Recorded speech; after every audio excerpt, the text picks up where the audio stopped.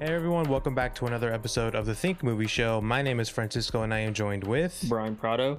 And today we are talking about Game of Thrones. Actually, we're talking about House of the Dragons, which is the new series from the Game of Thrones universe. Based on the book? Based on the book. I don't know when it was written. Was it written before? It might have been. Maybe after. Maybe after? I don't know.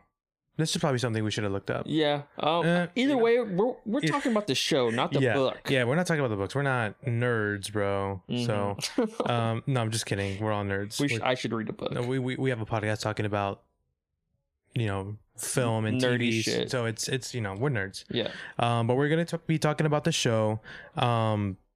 I think it takes place 200 years before, or like 170. 100, yeah, almost 200 probably. Like close to 200 years prior to the Game of Thrones show. Fire and Ice. Fire and Ice. Yes. But yeah, we're going to be talking about that. I know the first 2 episodes dropped. Brian has seen both of them. I haven't seen the second one, but I'm going to be watching it. It's fine. It's not going to be like a total breakdown of each episode. Yeah. We're going by scene by scene. Yeah. We're going to talk about, because it's only 2 episodes. It's only 2 episodes, so it's not going to be a lot of substance. We'll probably do that by the end of the season. We'll talk about our highs and lows. Yeah, we're just going to talk about Game of Thrones as a whole. Exactly. This existing in the TV space. That's what I want to talk about mainly. Yeah, and I think if you want to find your reviews, they're gonna be out there. Everyone is talking about this show. It's like broken records for HBO Max on, how many people are watching it opening night. So you'll find them, and we'll get to that anyway. We'll just be a little bit more patient on that end. If you want a more breakdown of, like I said, Game of Thrones as a whole, and House of Dragons, even though it's first 2 episodes, listen, this will be interesting. This will be interesting. Yeah, this will be interesting for you regardless. Yeah. We also have other topics to talk about.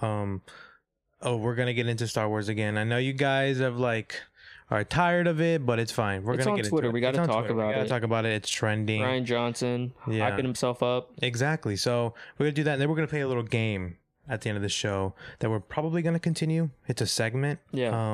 So it's a little tease about what we're gonna do later. But for now, our Game of Thrones talk. So Brian, you have seen the first 2 episodes of House of the Dragon. I have. Maybe just like overall thoughts on the first, since you've seen both of them. Overall thoughts. The first episode, I thought was good. Yeah. Get you back into that feel, right? It's much more fast paced. Yeah. Than even the first episode, even the first season of the original Game of Thrones show. Yeah. It's the first season is very, like, I can, when people talk about Game of Thrones or they say, oh, it's really hard to get into, it's because of season 1, because it's very season slow. 1.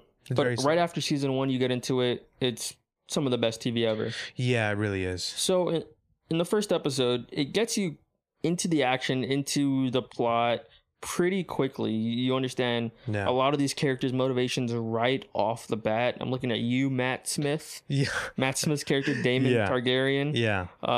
You kind of get the feeling of, it's kind of the same feeling of Game of Thrones. Yeah. People want the throne. They want to be king. They want to be queen. Yeah. The lead actress is where am I looking at? Alcock. There we go. Millie Alcock. There we go. Lead actress. Yeah. I think she does a great job.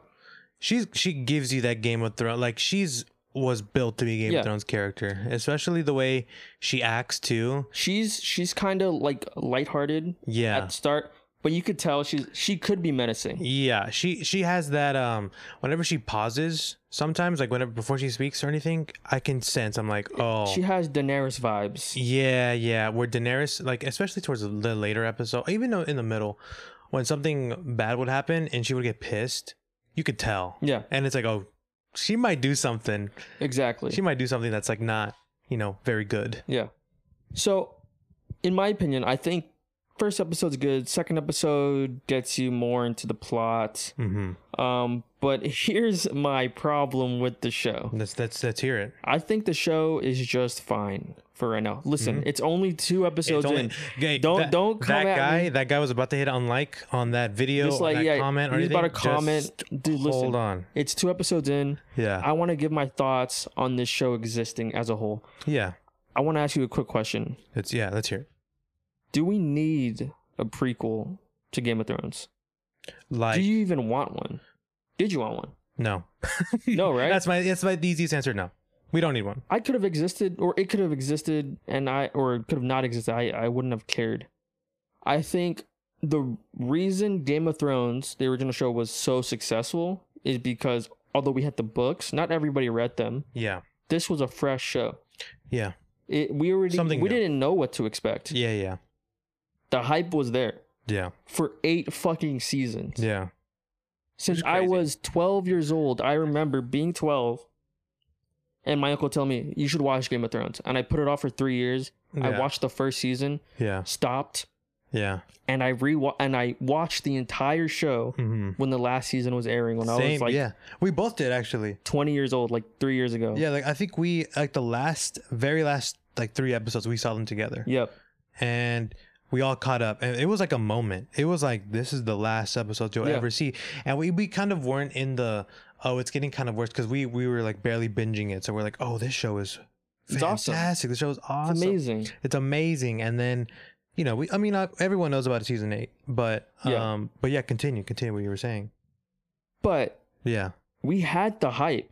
Yeah. Nobody really knew what Game of Thrones was, except for people that read the book, obviously. Yeah. Other than those people who knew what to expect, no one else didn't. Yeah. This was a completely new take on like fantasy, medieval drama. Mm-hmm. It's mainly a character drama, if we're being honest. Yeah, no, the characters carried the show. That's where the show Game of Thrones was at its best. Yes. Yeah.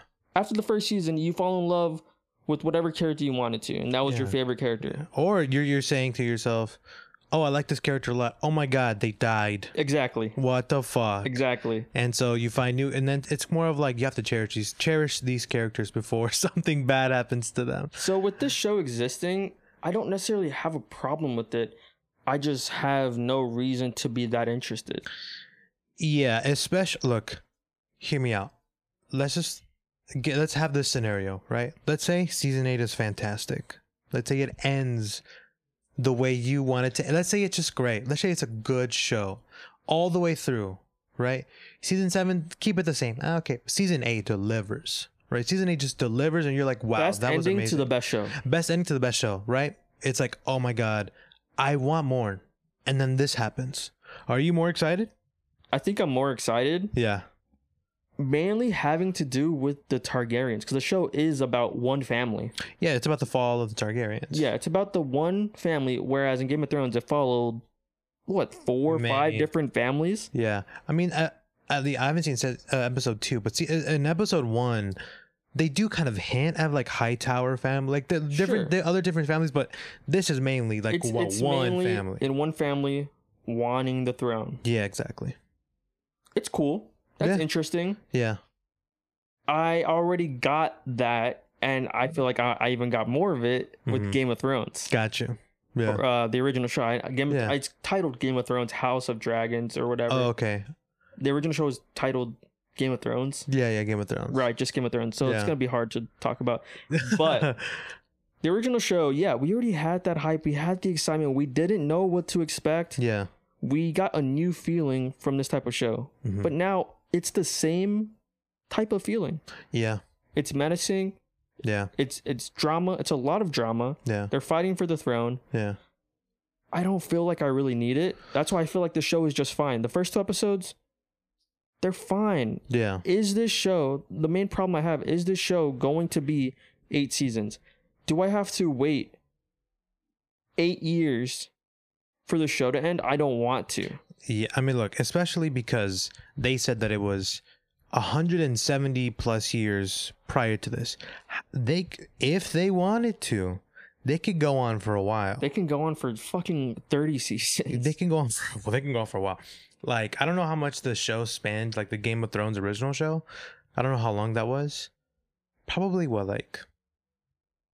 I mean, 20 years? Arya, like, let's look at Arya. Oh yeah, okay. She was a kid. She was a kid. Then she grew up to be like almost an adult, like late teens, maybe late teens. Yeah, so like 10 years. 10 to 12 years. Yeah, that was rich storytelling right there. 10 years. Exactly. This is 172 years. Exactly. So, I understand your feelings because I saw the first episode, and while I thought it was good, right, gets me back into the feel of things. That's what it is. It's just getting me back into the feel of Game of Thrones. Like, there's nothing special about it, guys. But there was something special about Game of Thrones when you watched it. Yeah, exactly. Game of Thrones, like you said, it was something that we've never seen before. It's a rich, in terms of, I mean, it's Lord of the Rings, kind of. You can say, oh, what's related to Lord of the Rings a little bit, but still, it's about the character. It's about these awful people trying to go for the throne, right? And mixed in with some people, fantasy elements. Yeah. People who are good, people who are, are just whatever, but in a cruel world, right? And I think there was an interview with George R. R. Martin, right? He's the author of the books. Correct? He's the author. I think he's even more involved with this show now. I think I don't know if he's co-writing or he's of a consultant. Like, I don't think he was that much in the original Game of Thrones show, but in this one he is. And they gave him an interview, and he answered like this show is like Shakespearean in a way where it's like a bunch of just everyone is flawed, and bad people do good things and good people do bad things. And I'm like, okay, so you're describing Game of Thrones, exactly, right? But I feel like from what I've seen, I get that, and I understand. I have I think a lot of people have been having the same issue for a while, with Game of Thrones in general, but not with this show, especially for the first episode. But I understand where you're coming from, though, because it's not anything new anymore. It's not the new kid on the block. It's mainly because Game of Thrones dropped in 2011. Just think about how long... 11 years ago? 11 years ago? Yeah. 11 years ago. Just think about how long we've, like, grown up with this show. Yeah. I mean, not for us. Yeah, obviously. Culturally, I guess. Culture, yeah. As a culture, we changed after Game of Thrones. Exactly. Yeah. Just like growing with the culture with Game of Thrones. Yeah. We've had so many ups and downs. We know all the feelings when it comes to Game of, even the best feelings. Yeah. The Red Wedding. I still get reaction videos like on TikTok because I'm on Game of Thrones. Like I liked a couple of videos, so a lot of it, like Game of Thrones tag stuff happens. Yeah. People are still reacting to that, like really? For the first time, like they've never seen it before. It'd be something to fucking watch Game of Thrones for the first time again. It'd be amazing. Yeah, no, it's like an experience. And I think this show is trying to do that. Yeah, and look, obviously, we don't get this if it's not for the money aspect. Game of Thrones was huge. Obviously, they needed to let some time pass before this dropped because after season 8 left a bad taste in people's mouths, and so they waited a little bit. But now that we have it, it's here, it's happening. They already renewed it for season 2. After the first episode, dude, imagine that. Yeah, record. So they were like, "Yeah, we're gonna renew this." There was a video on Twitter of like an apartment building where people were watching episode 1. All at the same time? Dude, like the entire apartment complex is watching it. Yeah. After that, I was like, oh, this show's getting renewed already. Yeah, dude. All HBO execs just need to look at that and be like, yeah, we're renewing this for 5 more seasons. Because financially, it makes sense. Financially for them, it makes sense to make a House of the Dragons because it would make money. People still maybe they want a redemption of what maybe they want something better. You know what I mean? And I guess in terms of what we've gotten so far, like we said, first 2 episodes.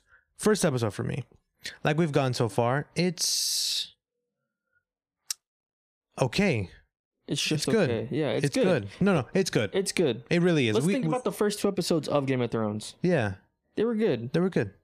I mean, there were obviously way better episodes in the middle of the show. Yeah. So... we get it. It's the first 2 episodes. This show could be one of the best shows ever made. Oh my God. Can you imagine like 5 years from now, we're looking back on this episode and we're like... That's kind of my main problem. Yeah. I don't want it to be 5 years from now. I don't want 10 years to span and then we finally get the ending to House of Dragons. No. That's my main problem with it. I will play devil's advocate for this conversation because right now I agree with you. Okay. I agree with you 100%. I'm going to play devil's advocate, right? We're watching Breaking Bad. It ends. And you're thinking to yourself, wow, what an amazing ending. Amazing. Best of the best ending, right? Better Call Saul happens. Yeah. And you're thinking to yourself, why do I need it? It is a perfect ending. why do I need this? We already finished Breaking Bad. Well, I think we're good. But I feel like it goes back to my first question of what happens if Game of Thrones is actually finishes great. What if it finishes and it's like the best show ever? Yeah. Right. See, Breaking Bad happens, and then you see this Better Call Saul thing, and then it turns out it's already finished. Some people are saying it's better than Breaking Bad. So I have a good rebuttal for this. Got you. Let's hear it. It's mainly has to do with time period. Okay. You follow the same characters you did in Breaking Bad with Better Call Saul. I got you. All these interesting characters you want to know more about because you follow the main cast, which is Walt and Jesse. Yeah. And their family. Yeah, exactly. Okay, I got you. But the interesting characters of Mike and Saul Goodman. Yeah. Which are fan favorites. Yeah. Perfect to make a show 5 or 6 years later. Pre-Breaking Bad. Yeah, you're right. Dude. Yeah. This is 150 or 70 years before. It's true. Completely new characters, completely new feelings for them. Are they even good? Like, yeah, are their motivations as good as Game of Thrones? Yeah, because that's what I will say. The reason people stuck around for Game of Thrones were the characters. In the first episode, they're so lively. Yeah, it's almost very fun in a very dark aspect. Right? You know what? The first episode. Yeah, exactly. I will say this because this is the thing. I've seen a lot of comparisons to the first episodes of both. Really? And they have... I don't know if it's the first episode of Game of Thrones. Is that where they have the duel? Is that the first episode of Game of Thrones? Because in House of Dragons, the first episode is a duel. It's a duel, right? Is it the first episode? It's one of the first. There's a lot of like... Yeah. The main thing I remember from the first episode is the Lannisters. Yeah. Coming into... to Winterfell. Yeah, Winterfell. That's what I remember. Yeah. And well, then it's not the first episode. I don't think it's the first episode. But they showed screenshots of like how big it was compared to how big the duel was in Game of Thrones to House of Dragons, right? And how it's like a humongous stadium, and it's like the budget is obviously there. But the thing is, what Game of Thrones lacked in budget, it made up for. It made up for in character driven story, right? And I know people always say, "Oh, this thing sucks because the characters suck because the story sucks." The thing is, House of Dragons, you can tell that their character stuff is there. It's still there, but you have to wait. Yeah, and the thing is, with Game of Thrones, it was there from the start. It was there from the start. Right? So many characters you fell in love with already. Yeah, already, and the dynamics I played. You could see the dynamics still here. It's a lot more serious in this show. Yeah. I think they're taking themselves way too serious. Yeah, that's true. But I mean, I guess they have to. Game of Thrones was a very fucking serious show. It was by the end of it. Yeah, exactly. Yeah, we're acting like, it's like a comedy, but it's not. It's not. Yeah, but I feel like the reason why we liked them is because of the Tyrions, is because of the dynamic, the Lannisters, and like the smirkiness of how cold and yes, just the Winterfell is compared to how the Lannisters. Contrast between the families, where you got that from episode one.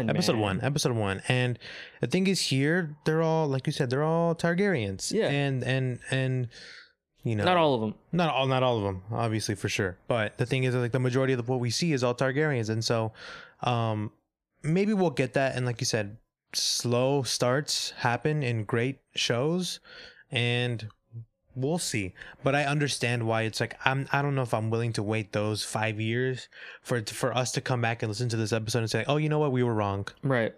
It's like I want to just be proven right. I can just rewatch Game of Thrones. No, yeah. Let me just go watch Game of Thrones because I know, I mean, obviously it's pretty hard to finish, but still there's a lot of enjoyment in that show. Those are just my main problems with the show. This show could be fucking amazing. Yeah. Like we said, this is episode 2. Yeah. It only aired this past Sunday.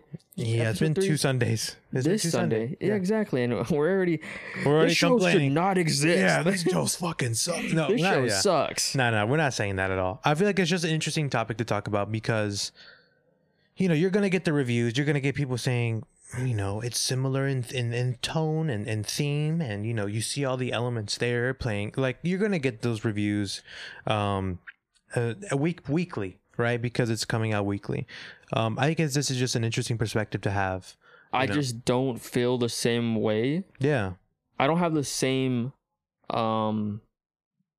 love and enthusiasm like I had for Game of Thrones, the original show.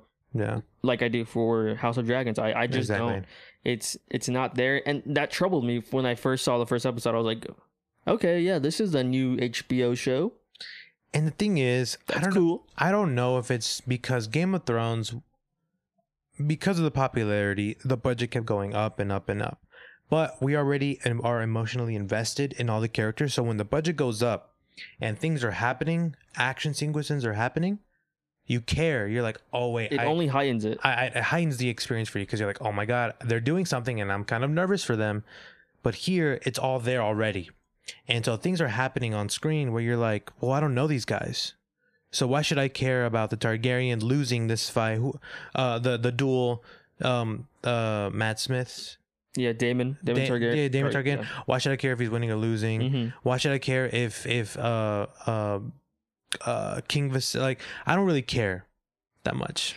Right? Exactly. Right now. But I don't care about the action that's going on screen. The reason why Game of Thrones season 1 is so great is because it's just the conversations that they have. You're like, oh, this guy's slimy. I fucking hate this guy. Because it was new. It was new for us. You're right. And it was something brand new. It was fresh. Yeah. The people who might look at it different, the people that read the books, you know? Yeah. Who already know what's going to happen. Yeah. Like, oh, I wish they did it better in this way, right? Yeah. So I understand that aspect of them. But for broad majority who didn't read the books, that was their first entry into fantasy world. Exactly. It's a medieval fantasy land. And look, it's basically like, you know, it's the gossip in the work environment. It's like, oh my God, this happened, and this guy is trying to move up in the company, and what should we do? I want to move up in the company. Like it's kind of like that aspect, you know, obviously elevated to killing people and stuff like that. With swords and stuff. But I think this is a great topic to talk about because, like we said before, this is like a show that's been already heightened by its predecessor. You know what I mean? Mm-hmm. So people are already like looking at it with magnifying glasses, like us. But you know, we'll see what happens in the show. Maybe it gets better. Maybe episode 3 is like the best episode we've ever seen ever. So who knows? But I mean, that's what I liked about episode 1. That it happened. Like there was a lot of stuff that happened really fast. Yeah. Like you kind of get the sense, oh, she's gonna be queen. People want her throne. Mm-hmm. Daemon Targaryen is a fucking piece of shit loser, douchebag. Yeah. Who's gonna be like obviously the antagonist. Yeah. Everything happened so quickly in the first episode. Mm-hmm. And so that made me think, okay, maybe it might not take as long for things to get started like Game of Thrones did. Yeah. House of Dragons gonna start quicker. True. We're gonna get into more of the action quicker. It's gonna end sooner. Yeah. But after watching episode 2, I was like, okay, yeah, they're gonna dive deep into the details of family drama. Yeah. And so maybe it might take a long time to build to something. That's true. But it's the first 2 episodes, guys. Yeah. If I were to critique, not critique, if I were to have a conversation about episode 1, since the episode that I've seen, if I were to bring up something that's not, you know, the show's great, but I will say this.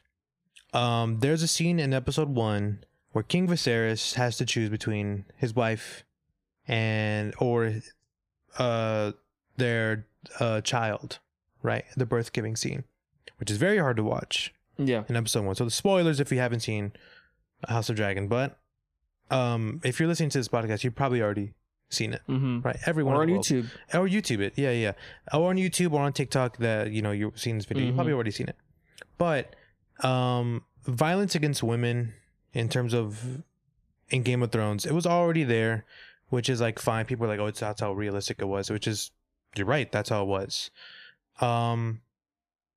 People have been talking about how the violence is continuing and how King Viserys' decision is one that didn't need to be showed as gruesomely as it did, which is like, I understand, right? Because this woman basically murdered, right, against her will, right? which is like, it was pretty bad when I saw it, but I'm like, it was kind of hard to watch. But it goes back to what George R. R. Martin was saying about how these are, there's good people who are making bad decisions, right? Everyone is flawed. Everyone is flawed, right? And that, how like in episode 1, I think is what we see first, Jaime and Cersei have sexual relationships, right? That's episode 1. First episode. So there's a through line in these two shows where, like, episode 1, we're gonna show you something fucking shocking, right? How in Game of Thrones, though, I feel like it plays an integral part in what the show is going to be about. I feel like this decision, I think it will have an integral part of what's going to happen, because King Viserys and whatever, because he chooses for Rhaenyra to be queen after that, because he has no choice, right? This is it. I'd say they're my fucked up brother. He wanted to have a son. Right? And it'll probably play an impact on going forward. But it's just like, at some point, we might have to stop showing gruesome, like, violence towards women in a show, because I feel like some women, whether we want to talk about that dynamic, or that little, how HBO Max and Discovery were looking at male audience and women audience, and how each thing skews which way, right? And how some guys probably won't have a issue with that, but some women are like, you know what, maybe this isn't skewed towards me, because like I keep seeing violence towards women, and it's like for entertainment, for big budget entertainment, right? And it's like, is this made for me? And that's why I feel like, you know what, maybe we should tone it back, and how we are just showcasing what could be true, what probably was true for a lot of women in that age, right? So I feel like, if I were to critique it in that way, tone it back a little. Yeah, they enthrall in it. They not only do they show her getting a C-section, they like show all the blood. They show her murdering her. Yeah. Straight up murdering her. Yeah. It's very brutal. It's like, okay, this was the scene for the show. Yeah, literally. For the first episode. Literally, yeah. This was the shock factor to get people talking. And it's like what if we had more things to drive people to watch the show than this? Because in a sense, in a storytelling perspective, you can say, as the writers, they can say, no, but this is the game changer, right? We included this part of the episode because this is a decision that King Viserys made as a good person, as a good king that we've shown him to be. He made this bad decision that ultimately ended in this, right? And that changes the whole perspective of Rhaenyra and her reign as queen, right? And how maybe she finds out that, you know what, because she loves her mother. Everyone loves the mother, right? She's great. But his decision of killing her, basically, was a decision that he made, and how she will see him, right? And it probably it's gonna have no impact on the show later. Who knows? Maybe it will. But the thing is, you can make that, if that's your argument, you can make that impact without showing us that. You don't have to tell us, but maybe down the line, right? You can set it up, and then he can be like, yeah, I murdered your mom, or she can find out you murdered my mom from someone there for whatever, because of the secrets or anything. You had my mother killed because she could have survived, or I don't know what the whole dynamic was in that first episode, whether she could survive in general or not. But he chose the child, but he chose the son. He chose the son, and the son still died. Right? And so you don't have to show us, right? No. A lot of the times not showing us is more powerful. Listen, the jousting scenes, show that. Yeah, that was fucking cool. Yeah, and that's brutal. Very brutal. They're very fucking brutal. Hitting each other. Yeah. With, what is that, a mallet? What the fuck is that called? Humongous sticks, dude. That's the best we can describe. Humongous sticks, and so they're blowing their face off. You don't need a gun. Exactly. I thought those scenes were fun to watch. Yeah. I mean, it's very gruesome. No, yeah, very gruesome. At some point, you're like, oh shit, like fuck, like okay, I remember this being that gruesome in Game of Thrones. Yeah. But yeah, that's my only scene. They wanted that scene to be the one that gets people talking. Exactly, and that's where I'm like, okay, kind of weird. You want people to get talking with violence against women. It's like, okay, I see, but it's like, I feel like we should just take into consideration how other people might feel. And so I'm not trying to be like, ever care about everyone's feelings, because I'm not really that. I'm more about storytelling. This is first, but you could tell the story better, and you don't have to include that. Yeah, that's my whole point, But yeah, I agree. Yeah. But yeah, that's what I have to say about the first episode of Game of Thrones. Obviously, I'm going to see episode 2. Episode 3 is coming out this Sunday. In terms of, we already had this conversation already, but if you were best case scenario, this is the best show, what would you expect moving forward from this show? What would I like to expect, or what do I think is going to happen? What would you like to expect? Not just like not in details and narrative, but just like you hope the show is. I hope the show just reveals more about its characters through just emotion. Yeah, just plain emotion. I feel like the show is very, very serious, and I don't think it needs to be. You do get that one scene with Rhaenyra and her girlfriend. They're like playing like, oh, I wish I could be with you forever. Yeah, that scene's cool. Yeah, it's a 3-minute scene. Yeah, while the rest of the episode's kind of drab. I like Matt Smith's character, Daemon Targaryen. Yeah, he's the most like asshole-ish. He's having fun. Yeah, he is. Right, he's the Jaime Lannister in the beginning. He's the. What can I compare? I don't know if I can compare him to anyone, to be honest. Yeah, I don't know either.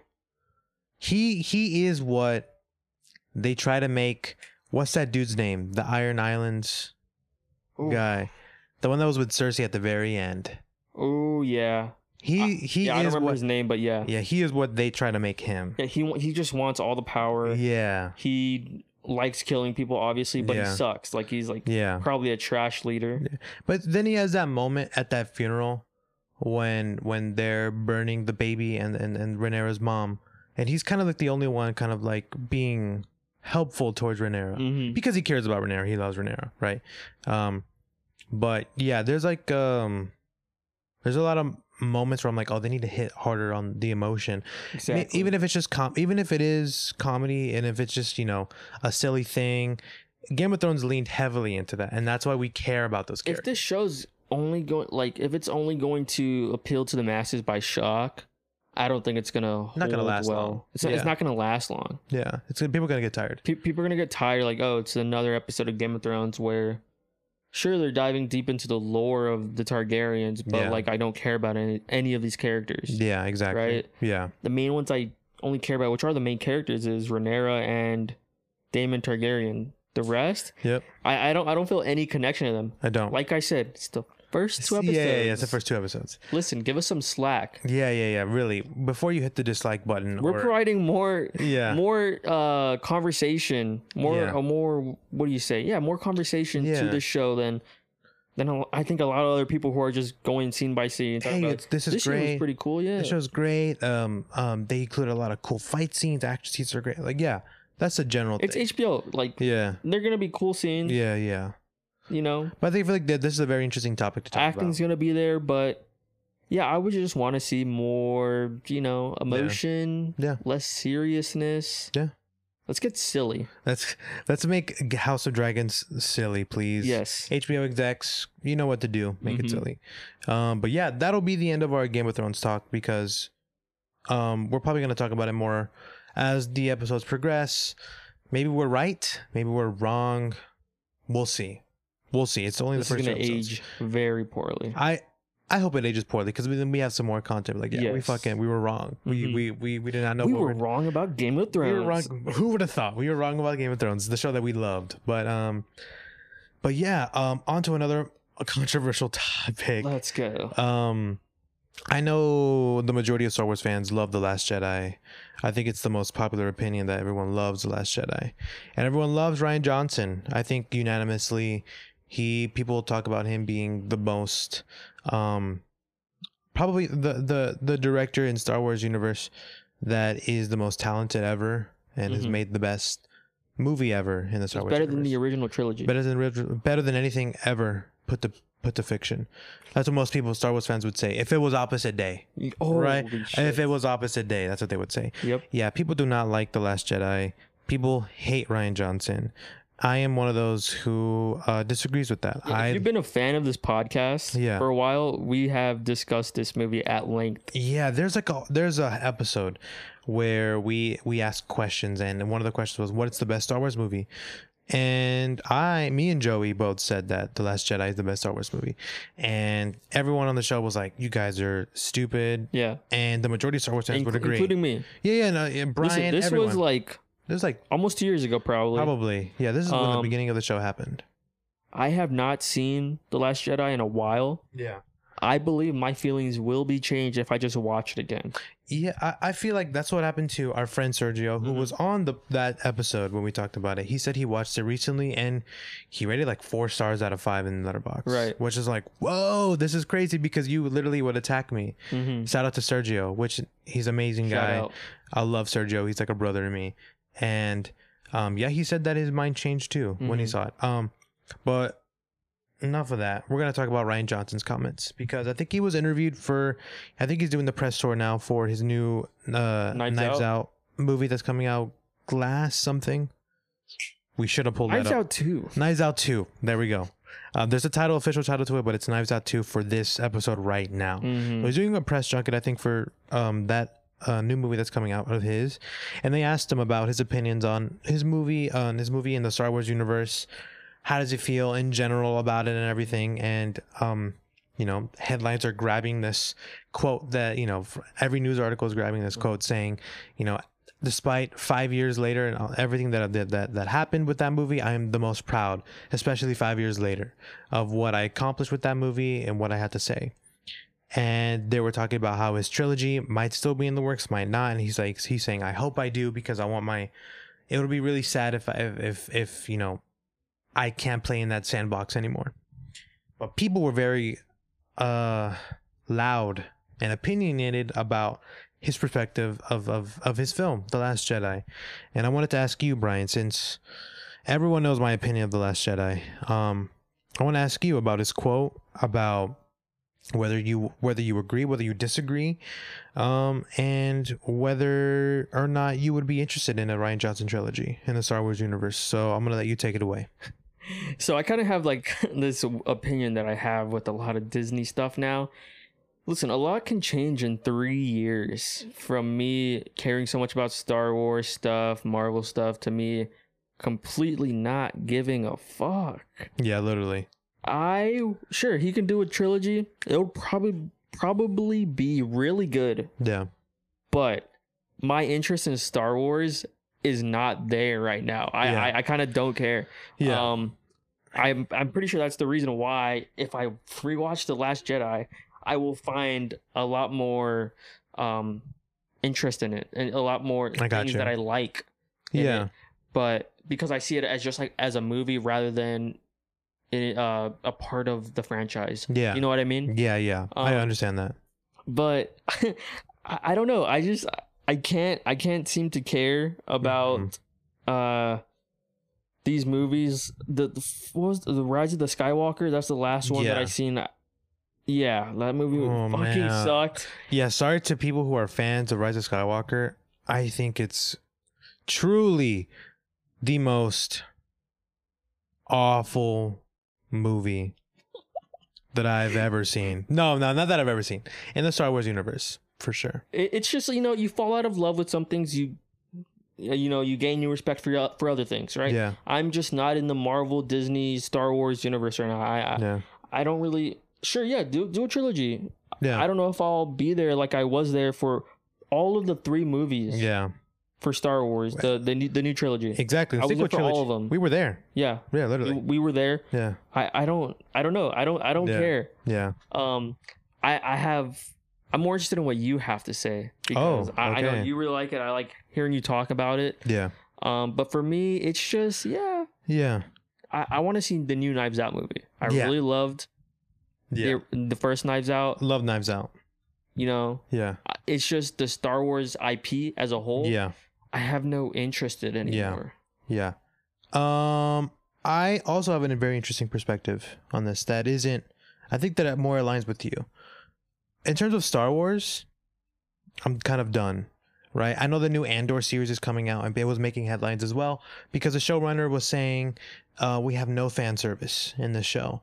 And people were like, what does that mean? No fan service, blah, blah, blah. And, you know, a lot of people like me were like, you know what? That's kind of refreshing to hear because I don't want to see surprise. You don't want to see Luke Skywalker walking around. Yeah, I don't want to see Luke Skywalker in the background like, hey guys, I'm Luke Skywalker. You know what I mean? So it's like, that's not my thing. I've always wanted Star Wars to be different. There's a lot of different stories that you can tell in Star Wars universe. That's what I wanted it to be. Obviously, it has not turned into that. So when I come back to Rian Johnson's quote, him saying that he's the most proud, I am not a fan when directors are like, yeah, my work's fucking the greatest shit of all time. And I think that what I made was probably the best in the franchise. But I think it warrants that type of quote because of what we've gotten recently and how fans, quote unquote, attacked Rian Johnson in terms of calling him the worst person ever. He's rude, he's mean, he doesn't care about his characters, he doesn't care about Mark Hamill and what he thinks about the character. He hates Star Wars and therefore I hate him. I feel like this quote kind of warrants it. I feel like because 5 years later, what we've gotten of nothing but Star Wars being connected to this one through line, grasping at the Skywalker saga, having it be connected to everything and having cameos from this and that. Looking back on The Last Jedi and having it be something totally new, wanting it to go in a different direction, wanting to separate itself from the Skywalker franchise into something new, but still honoring characters from that saga. And what he manages to accomplish, I feel like, at least for me, everyone, for me, this isn't a fact. This is an opinion. All right. So you can attack me. It's fine. I really don't care. I already get attacked by it day by day by saying that I love The Last Jedi and saying that it's the best Star Wars movie. All right. Everyone there, you got your little soundbite that you can attack me for. But I feel like what he managed to accomplish in that movie warrants his quote. And yeah, does that make me a hypocrite because I'm like, I don't like when people are hubris and love their own stuff? Yeah, you can call me a hypocrite, but I feel like it warrants it. That's my perspective on his quote. I know a lot of people disagree because they're like, fuck The Last Jedi. They still have this bad taste in their mouth. But I don't want to force you to do anything because art is art. You can think whatever you want to think. And that's the beautiful thing about what we do. These are just opinions. My opinion, Brian's opinion, Sergio, our good friend, his opinion. Right. But I really do implore you, if you're a film fan and you are like us, tired of Star Wars, I rewatched The Last Jedi and don't look at it as like, oh, I'm going to love it this time or I'm going to hate it this time. Just watch it. And what it does. It's been 5 years. Yeah, it's been 5 years. It's been a while now. Times have changed. Rewatch it and just think to yourself, you can still hate certain parts. Of course, people are like, I still hate this, I still hate that. I'm like, I totally understand. Like, that's your opinion. But in terms of what it tried to do, try to be different. It tried something new and it tried to be different in the best way by still honoring certain things. So just give it a rewatch. If you haven't seen it in a while or if you've hated it for a while, give it a rewatch. And maybe you find some enjoyment in that. So the Star Wars universe, right? Yeah. Like I said, I don't really have a care for it, and I think the main reason is because I see it like I see Marvel. Yeah. You know that guy on TikTok that was like, okay, maybe we need people are getting tired of Marvel. The same thing happening over the Rubik's Cube guy. Yeah, like the Rubik's Cube. A24, the infamous, Thor. Yeah. Right? Yeah. People died from Avengers in a building or whatever. Yeah. And I see that as kind of like the same way I see Star Wars. I'm like, okay, I love Rian Johnson. Mm-hmm. I want more original stuff from him. I want less Star Wars. Exactly. I want less of that stuff. Exactly. Which people love Star Wars. It's some of the most beloved IP. It's the most beloved IP in the world, I think. Probably. No, it probably is. Yeah. Yeah. What else? Next to Star Trek. Yeah. Yeah. Probably, right? Yeah. I would argue Star Wars is probably the biggest IP. It's probably the biggest IP. I understand why people love it. Yeah. I fell in love with it too. Yeah. But I'm in the mode of just give me more original content. Yeah. From talented directors like Rian Johnson. Yeah, exactly. I'm so excited for this new Knives Out movie. Dude, give it to me. He made something so good. Yeah. They give him a franchise about it. It's like, look, this dude's fucking talented, right? And I agree. That's why I'm like a unique perspective, because I agree with what he had to say, but I agree that we need less Star Wars. Because another trilogy with Rian Johnson is more movies or more time he's wasting where he's not making original content. Exactly. But the thing is, you loved The Last Jedi. Yeah. Listen, if his next trilogy can make people fall in love with Star Wars, yeah, and it's that great, yeah, then yeah, sure. But or it can make people more toxic and be like, I don't want to fucking watch this thing because dude, imagine. Like, can you imagine just the discourse about every, like, it'll be split again where people were like, they would hate to like something made by the director that quote unquote ruined their Star Wars. If they give him another trilogy, that's bold of Star Wars to do that, to be honest. And people hate it, are they just gonna like not? They're just gonna cut him off midway and like, no, we're getting another director. No, yeah, it was just That'd weird. Be fucking insane. It'd be weird. It'd be weird. So, yeah, maybe I do agree that maybe he doesn't need just stop making Star Wars in general. Yeah, or just take a break. Take a break from Star Wars, everyone. Give us some more animated content. Oh yeah, like Visions. Star Wars Visions, which is amazing. So everyone should watch it. And give their energy and focus to that. Yeah. Because that's what Star Wars should be. It should just be animated, to be honest. You could do way more stuff when Star Wars is animated. Make Disney make a Pixar movie in the Star Wars universe, bro. You know how crazy dope that would be? But yeah, I do agree. The less IP we have in the world, I feel like the better the world would be. I feel like the more original content we have, the more lives we can change. That's not just about someone picking up a lightsaber and using the Force, the better our planet would be. I feel like we would solve climate change. I feel like climate change can be solved by 50% if we stop making Star Wars movies. Yeah. And this is just an opinion of mine that I just thought on the spot. It's factual. But I think, honestly, my opinion might turn into fact because the amount of shit that we've been spewing out into the world. Yeah. A lot of what we're doing right now is because of Star Wars discourse. It's just a formula that I'm tired of. Yeah, yeah. Okay, here's the trilogy. Now here's a bunch of shows. Yeah. Okay, now here's another trilogy. Yeah. Here's a spin-off movie. Yeah. Here's another spin-off movie. Yeah. Here's more shows. Yeah. If let's just say, hypothetically speaking, after The Last Jedi, they made something different that was disconnected from the Star Wars.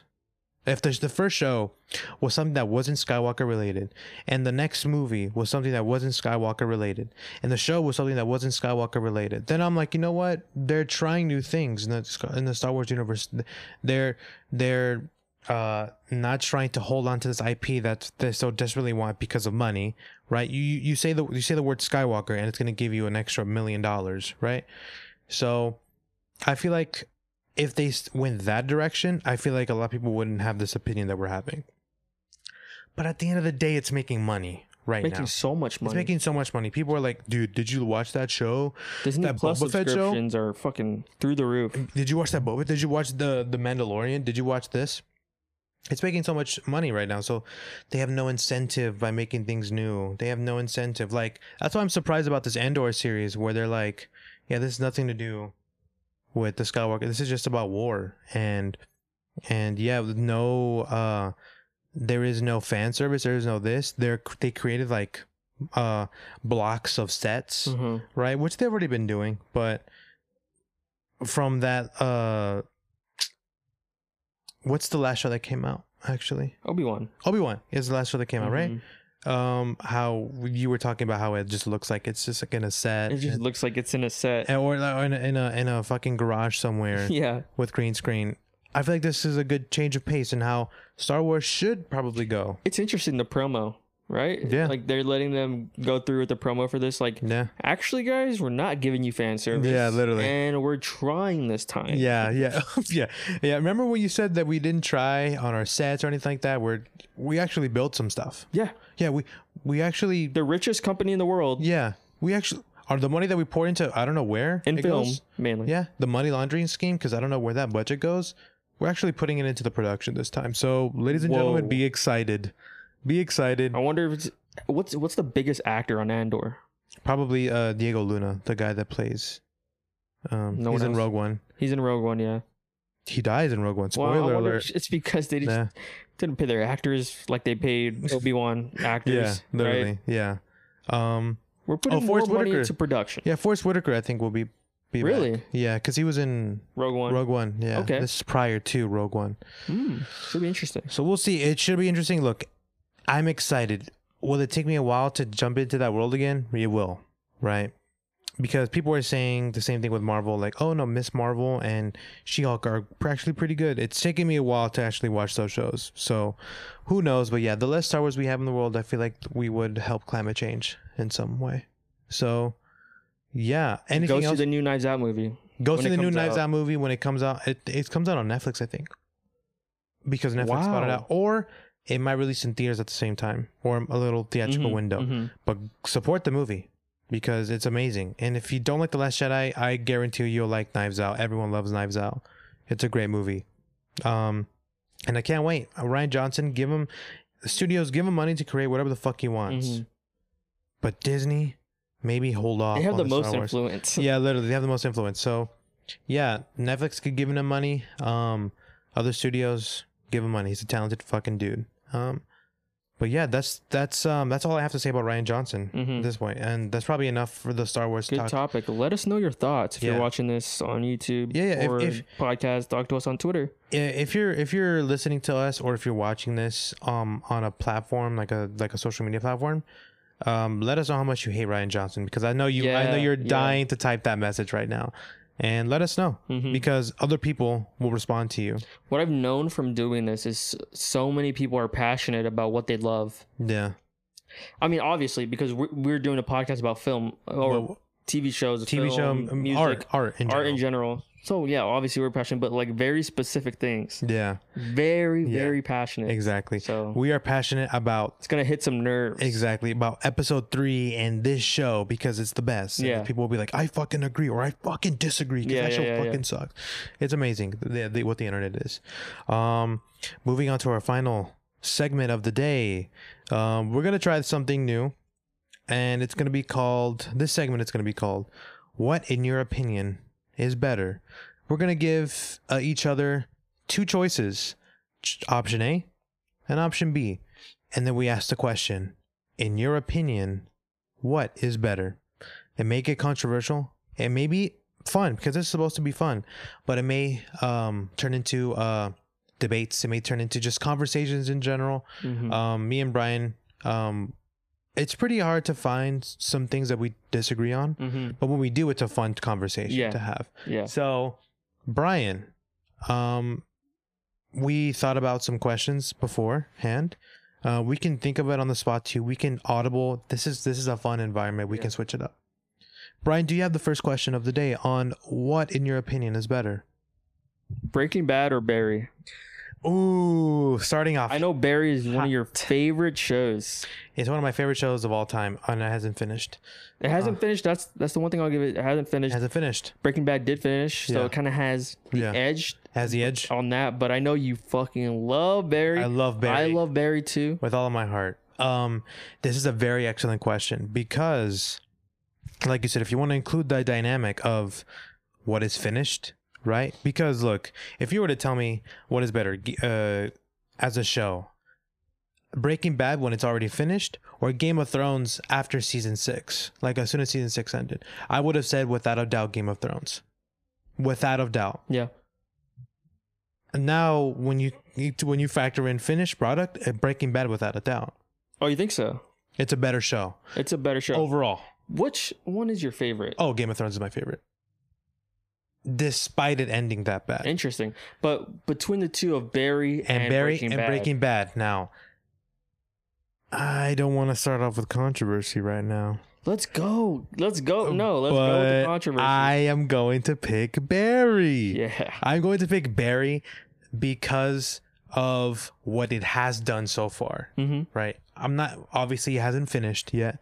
I don't know, maybe a season or season 2 or the next season or so it will finish. But what it has accomplished in the short span in 3 seasons. 3 seasons. I feel like it's one of the best shows ever made. I haven't seen every show ever, so don't attack me. This question. People are gonna be like, "You haven't fucking seen this. You have. How can you say that?" You heard it here first. Barry's better than Breaking Bad. Yeah, this will be the opening line. Oh yeah, for sure. Barry is way better than Breaking Bad. Yeah. That would be the opening thing to it. But in my opinion, I feel like Barry is better than Breaking Bad. Now I know that you disagree. Yeah. Very heavily, probably. Yes? So let's start the conversation now. Yeah, here's the conversation. Okay.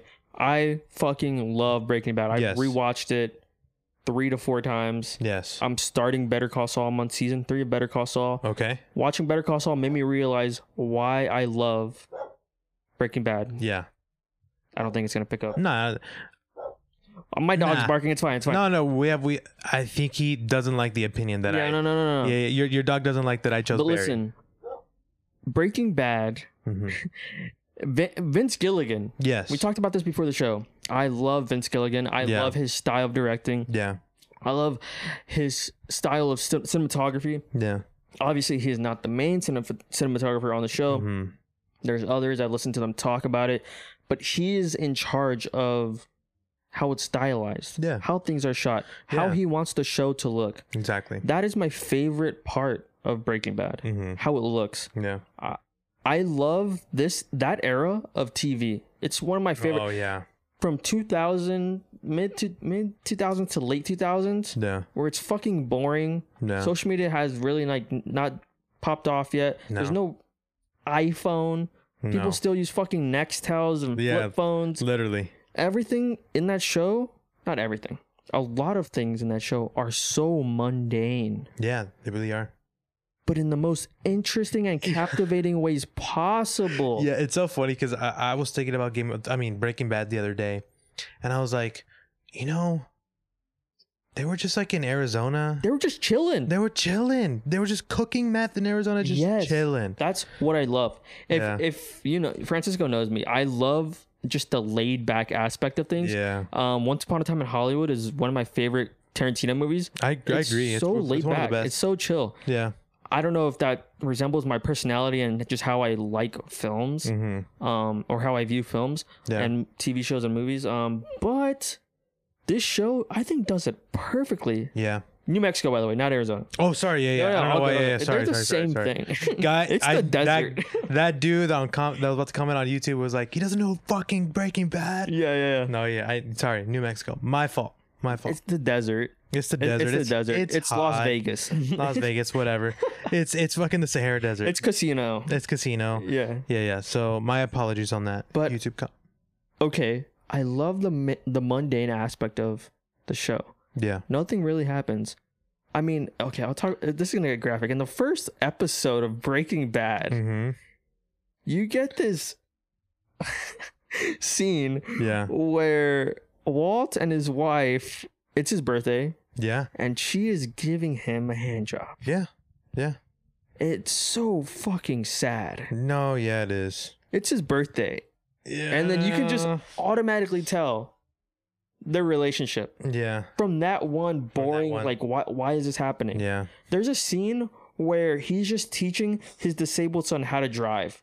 I fucking love that scene. Yeah. I'm biased. I'm disabled. My mom taught me how to drive. Yeah. It was kind of like that. Got you. Son, don't put 2 feet on the fucking gas pedal. What do you... Yeah. I'm sorry, Mom. I don't know what I'm doing. I'm in a wheelchair. Right? So there's stuff like that.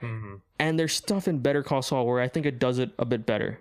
Right? They took some of the best aspects of Breaking Bad and put it into Better Call Saul. Yeah. That'll be a topic for another day. Yeah, that'll be once we both finish Better Call Saul, which I have to start and finish, and it's gonna be a commitment, but I'm gonna do it.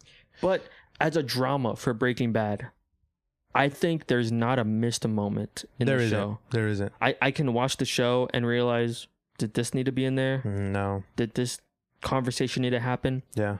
Everything happens for a reason, and it's all so interesting. Yeah. No, it really is.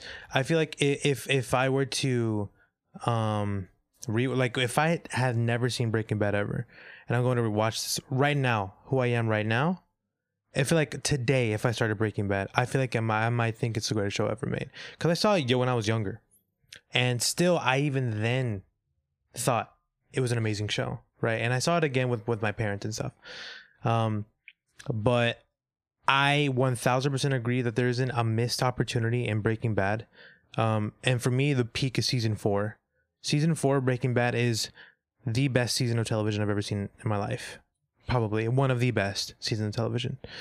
And those same arguments for me apply to Barry. There isn't a missed opportunity in season 1, season 2, and in season 3. And I feel like because of where I am kind of in life, dramas are great. I love dramas.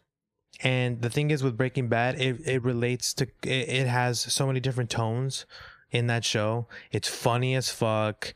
It's silly. It's really weird. It's wacky sometimes. Yeah. And with Barry, it does that, but I feel like it's elevated for me because it has such dark undertones. The like being in a hitman and cooking meth are like related. Like they're both really bad things to do.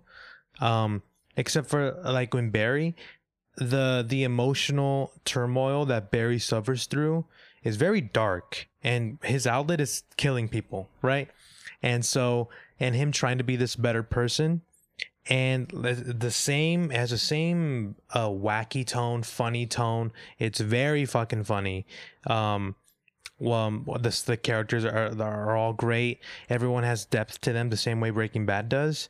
But I feel like in terms of how I like a lot of the stuff that you talk about Vince Gilligan, I think about that with Bill Hader, right? His style is so unique to him, and a lot of the stuff that he chooses to include in his directing style and his writing style, and even as an actor in Barry, he is influenced by a lot of cinema, right? The same way Vince Gilligan is, right? All of cinema, their influences are different, but they're the same in how they, I guess, in a sense, combine all of the wacky and all the different tones into this one series. And for me, I just find a little bit more enjoyment in watching Barry than I do Breaking Bad, which isn't really a negative. It's more of just like an opinion thing. Mm-hmm. Like, it's not like I'm bashing Breaking Bad. I'm not saying it's fucking boring. Obviously, it's not. I fucking love Breaking Bad.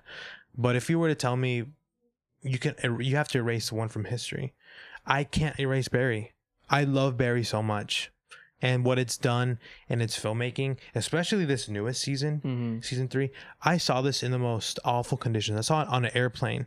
I finished the last 4 episodes of Barry on an airplane, and it was the most riveting moments of my life. The most riveting moments of my life on an airplane.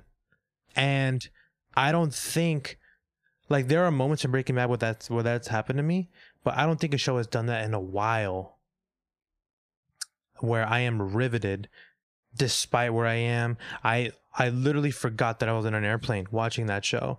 And yeah, and that's why if you had to put a gun in my head and I had to choose between these 2 amazing shows, I'm choosing Barry. That's why I asked the question. And and this is why we have this segment. I feel like because it will spawn interesting conversation, and I feel like you'll get to know us more better. Yeah. The reason I asked this question, because the 2 main characters are both unforgivable. Unforgivable. And continue what you're about to say, because I feel like it's a very interesting topic about unforgivable characters. Unforgivable characters you should hate. You should hate. But you just kind of end up fighting for. You like want them to keep going. You want them to succeed. Yeah. Despite them being the terrible shit they're doing. God awful people. Yeah. Pieces of shit. Walter White is a piece of shit. He's an egomaniac. And if you like, you can like Walter White. I love Walter White as a character. He has no care for his family. He's selfish. The show could have ended episode 1 when he accepted the money. Yep. That's it. Breaking Bad's over. Yeah, literally. No, he doesn't. He wants to prove himself. If his pride is so big, right? His ego is so big. If he would just swallow his pride, take it for the good of himself and his family, there would be no show. And therefore, there would be no interesting dynamic storytelling. That's it. You're a good person. You make a good decision. The reason why we love these characters is because they're bad people and they make bad decisions. Yep. And because you are spending so much time with these people, you want them to succeed. Like, Walter White's a villain. The whole "I am the one who knocks" is the perfect monologue for a villain. Breaking Bad is a here's how I'll differentiate the two. Yeah. Breaking Bad is a slow burn. Yeah, it's finished already, right? 7 seasons. It's ended. It has the edge over Barry just on that. Yeah. But what Barry has going with it, 30-minute episodes. They're quick. Quick 8 episode seasons. Yeah, literally. You can binge it in 2 days. You can binge in a day. Get all the feelings from it very quick. It's a very fun roller coaster. While Breaking Bad takes its time, it's a little more slow. But the thing is, Barry hasn't ended. Exactly. These characters could be so different by the end of it. Exactly. Very different. Exactly. I could eat my words. Exactly. In a year or two. Yeah. But yeah, I love it. It mainly has to do with it's our opinion, but like the style of filmmaking Vince Gilligan goes with on Breaking Bad. Exactly. Maybe it's because we're from the South. Yeah. We get that New Mexico / Texas cartel vibes. That I don't know. It just intrigues me. Yeah. There's a moment. And I don't know if it's the final season. When Walter is cooking Crystal with Jesse Plemons' character. What's his name?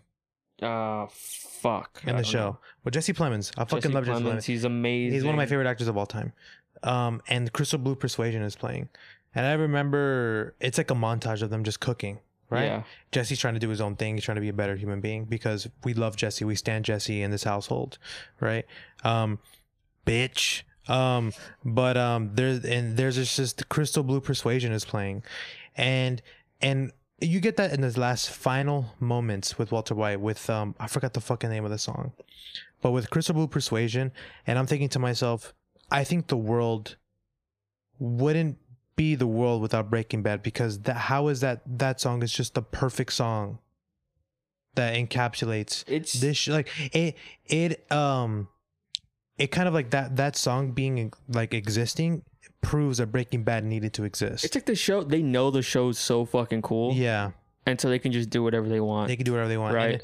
And it's just like in that moment, that's when in that moment I'm thinking to myself, okay, yeah, Breaking Bad is there's so many moments where nothing happens, but like everything's happening. A fucking scene where Walt is throwing a pizza on the roof.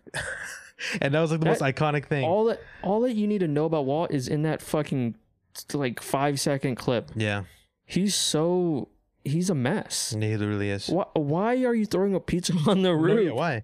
What are you doing? Well, because his family basically said, "Get the fuck out." Yeah, get the fuck out. We don't want your pizza, and he just throws the pizza on the roof. Yeah, I love it. It's so random. It's so weird, but like, it's like, I hate to use the word realistic. It's not real. Like, no guy with cancer is gonna be like, "Fuck it, I'll start cooking meth."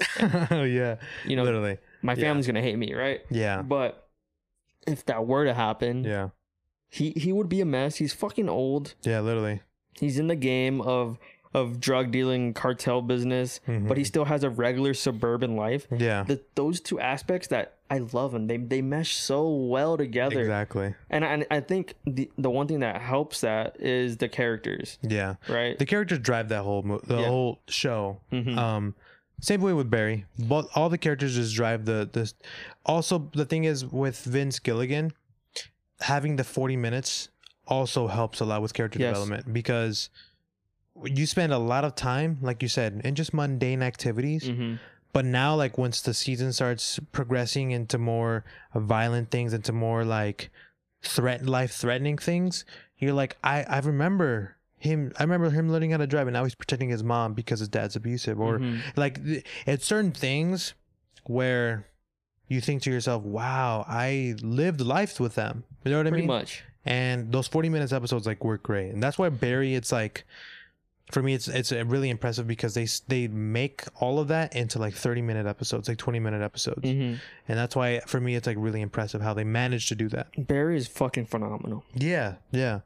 The bike scene on the highway, on the freeway. Oh my! I remember, like I said, some of the best TV out right now. Oh my gosh, man! Like the decisions that like I will say this about Vince Gilligan in Breaking Bad. He makes a lot of intelligent decisions as a filmmaker. The same way Bill Hader, their intelligence and how they choose to show you something, how they choose to tell you something, how they reveal something, how they give you information, right? Like how they reveal something is there's few filmmakers who do that well. It's so cinematic, even though it's TV. It's so like, there's this quote saying that people are like, TV turning into films and films are turning into TV in terms of the quality, because TV right now is becoming so rich in what's happening. It's because of these talented individuals, right? The way they choose to reveal certain things that they both have in common, Breaking Bad and Barry alike, is so smart, and it's so engaging, where as an audience you have to step into that role of like the investigator. You're pulling back the evidence, right, with the story. And the story's like not giving you everything at once, but it's giving you little by little. It gives respect to the viewer. Exactly. Which not a lot of shows do. They respect you in terms of as an audience. They're not like, well, we kind of have to explain in a monologue why this, that. No. They're going to show you little by little. So you in your head, you have a seed planted in the back of your head. You're like, oh, that's why. Better Call Saul does that fucking phenomenally. It's dude. Vince Gilligan. Oh my god, the shit in that show when it gets revealed, it's like you're kind of breathless. Yeah. You're kind of like you don't know what to say. You're just like jaw dropped. Yeah, literally. Like I said, Breaking Bad, that last episode of season 4 is Face Off, is like, it's like one of the best. It's one of the best times I've had watching a show. Like as a viewer, it's one of the best episodes ever. Because you're like, what's happening in this first scene? Or why is Walter going to the old guy from the cartel? Why is he doing this? Why is he visiting this person? And then at the very end, you get all of this revealed. Why they talk about the ricin so much? Like there's a lot of things as a viewer. You're like, oh, it's because of this, because of that. You're trying to think of the answers, but then it gives you all the answers at the very end in a very intelligent way. You're like, oh my god, yeah. And Barry does that too. Barry does that and just as well. And so, yeah, it's just to it's hard to choose. It's hard to choose. What I love so much about Barry is the character, the performances. Yeah. Fuck, I forgot it last time. The girlfriend, Sally. Yeah. Sally, her character, bro. There's a scene where it's in season 3. Mm-hmm. Where she's fucking pissed off at Barry. Yeah. She had a bad day. Yeah. And she's yelling at him. Yeah. Giving this amazing performance. She's slowly backing into this dark room. Yeah. And everything is just black around her. Yeah. It's so fucking scary. No, it's menacing. It's menacing. And you don't get that. You don't feel that unless you get episode 1 where they're like hitting it off and Barry's trying to get at her. He sees her dancing and it's like, dang, like, you know what? My life can change.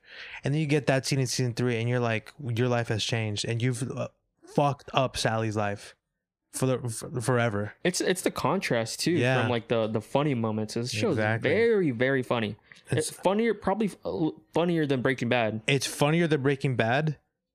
And sometimes it gets no. Breaking Bad gets so dark. I can't say that. I cannot say that. It gets pretty dark, dude. Breaking Bad gets it's so fucked. What they do to Jesse, it's like what they do to Jesse is so fucked. Especially season 5. It's like I can't say that it's darker, but it is very it's very dark. Its highs of being comedy and its highs of being like a dark drama are like it's not jarring where it's like what happened here. It's like I was just feeling this moment. No, now I'm feeling this. Like, why are you doing this?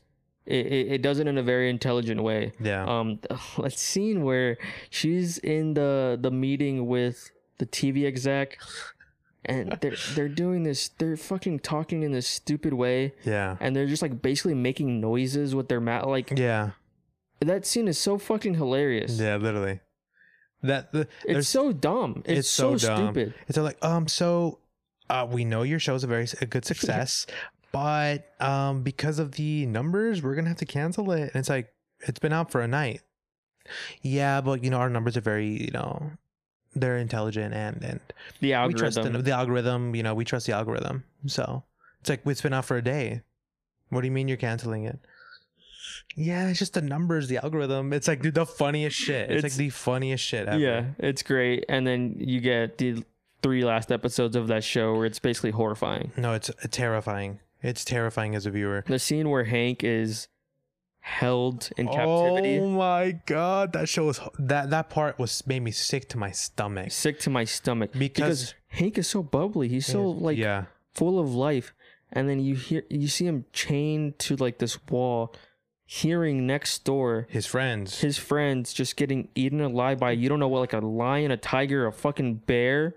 Something is just eating. They're screaming, and his emotions on his face. Oh my god! It made me want to cry. No, shows don't do that. No, it made me. I felt so sick to myself for him because I was like, he has no friends anymore. Like, how are you doing this to this guy? The bubbly, the Funko Pop. Like, he's like, he's so funny and he's so bubbly, and you made him go through this traumatic ass experience. The same way with Sally, how she's kind of just like bubbly, even though he's a mob boss too, which is so funny. It's the funniest shit. It's the funniest shit. Not him suffering, but it's so funny, like ironic, like, oh my god, you know what I mean? Yeah. But yeah, I mean, this is why we're having this debate, and how this question is so good, because these two shows are like fucking phenomenal. But in the end, you're choosing Breaking Bad. I choose Breaking Bad. I choose Barry. Let us know what you decide. I might choose Better Call Saul over Breaking Bad too. There we go. Once I finish it. That's another debate for another time. So let us know in the comments if you like Barry or Breaking Bad more. Yeah. So moving on to question number 2. What do you have for me? It is my turn to ask you. I don't remember what your opinion is on a specific movie. I know what for one movie you like it, but this is a film question. In the science fiction, sci-fi world, right?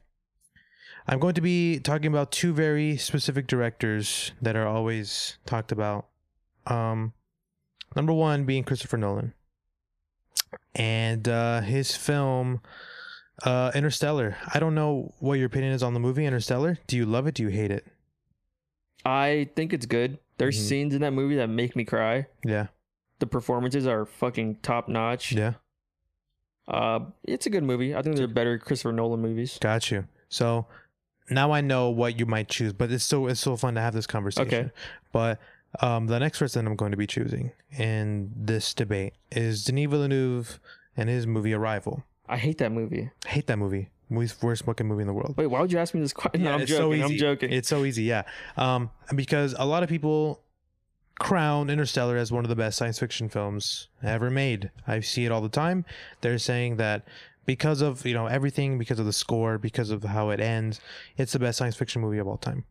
And I will not lie. When I first saw the movie, when I was like 15, 16, I thought this is the greatest movie I've ever seen in my entire life. But then I saw this other movie called Arrival by Denis Villeneuve. I'm not saying it's the best movie ever made by any stretch of the imagination. But people do forget about Arrival because of the Dune, because of the Blade Runner 2049s of the world. But I'm going to ask you, what is better as a science fiction film, Arrival or Interstellar? Arrival. Arrival is way better. Yeah. And now, for the people who might disagree with you, right? How are you trying to convince them that your decision is not just an opinion, but is a fact? Wait. Okay, time to go debate mode. Yeah, because now we both agree. So now we have to debate the imaginary people in this room. Man, I haven't seen Arrival in a while, but yeah, I remember it was me and you. We were watching the movie, and the movie ended. We're fucking speechless. Yeah, actually, yeah, we both saw it for the first time together, and I don't know about you, but it was like a changing point for me. Yeah, 2016, right? 2016, baby. That was a year that a lot of good movies came out. Moonlight came out. La La Land came out. What a great year for movies. I mean, okay, so Arrival is, I mean, we're gonna use this word again. It's more intelligent. It leaves less.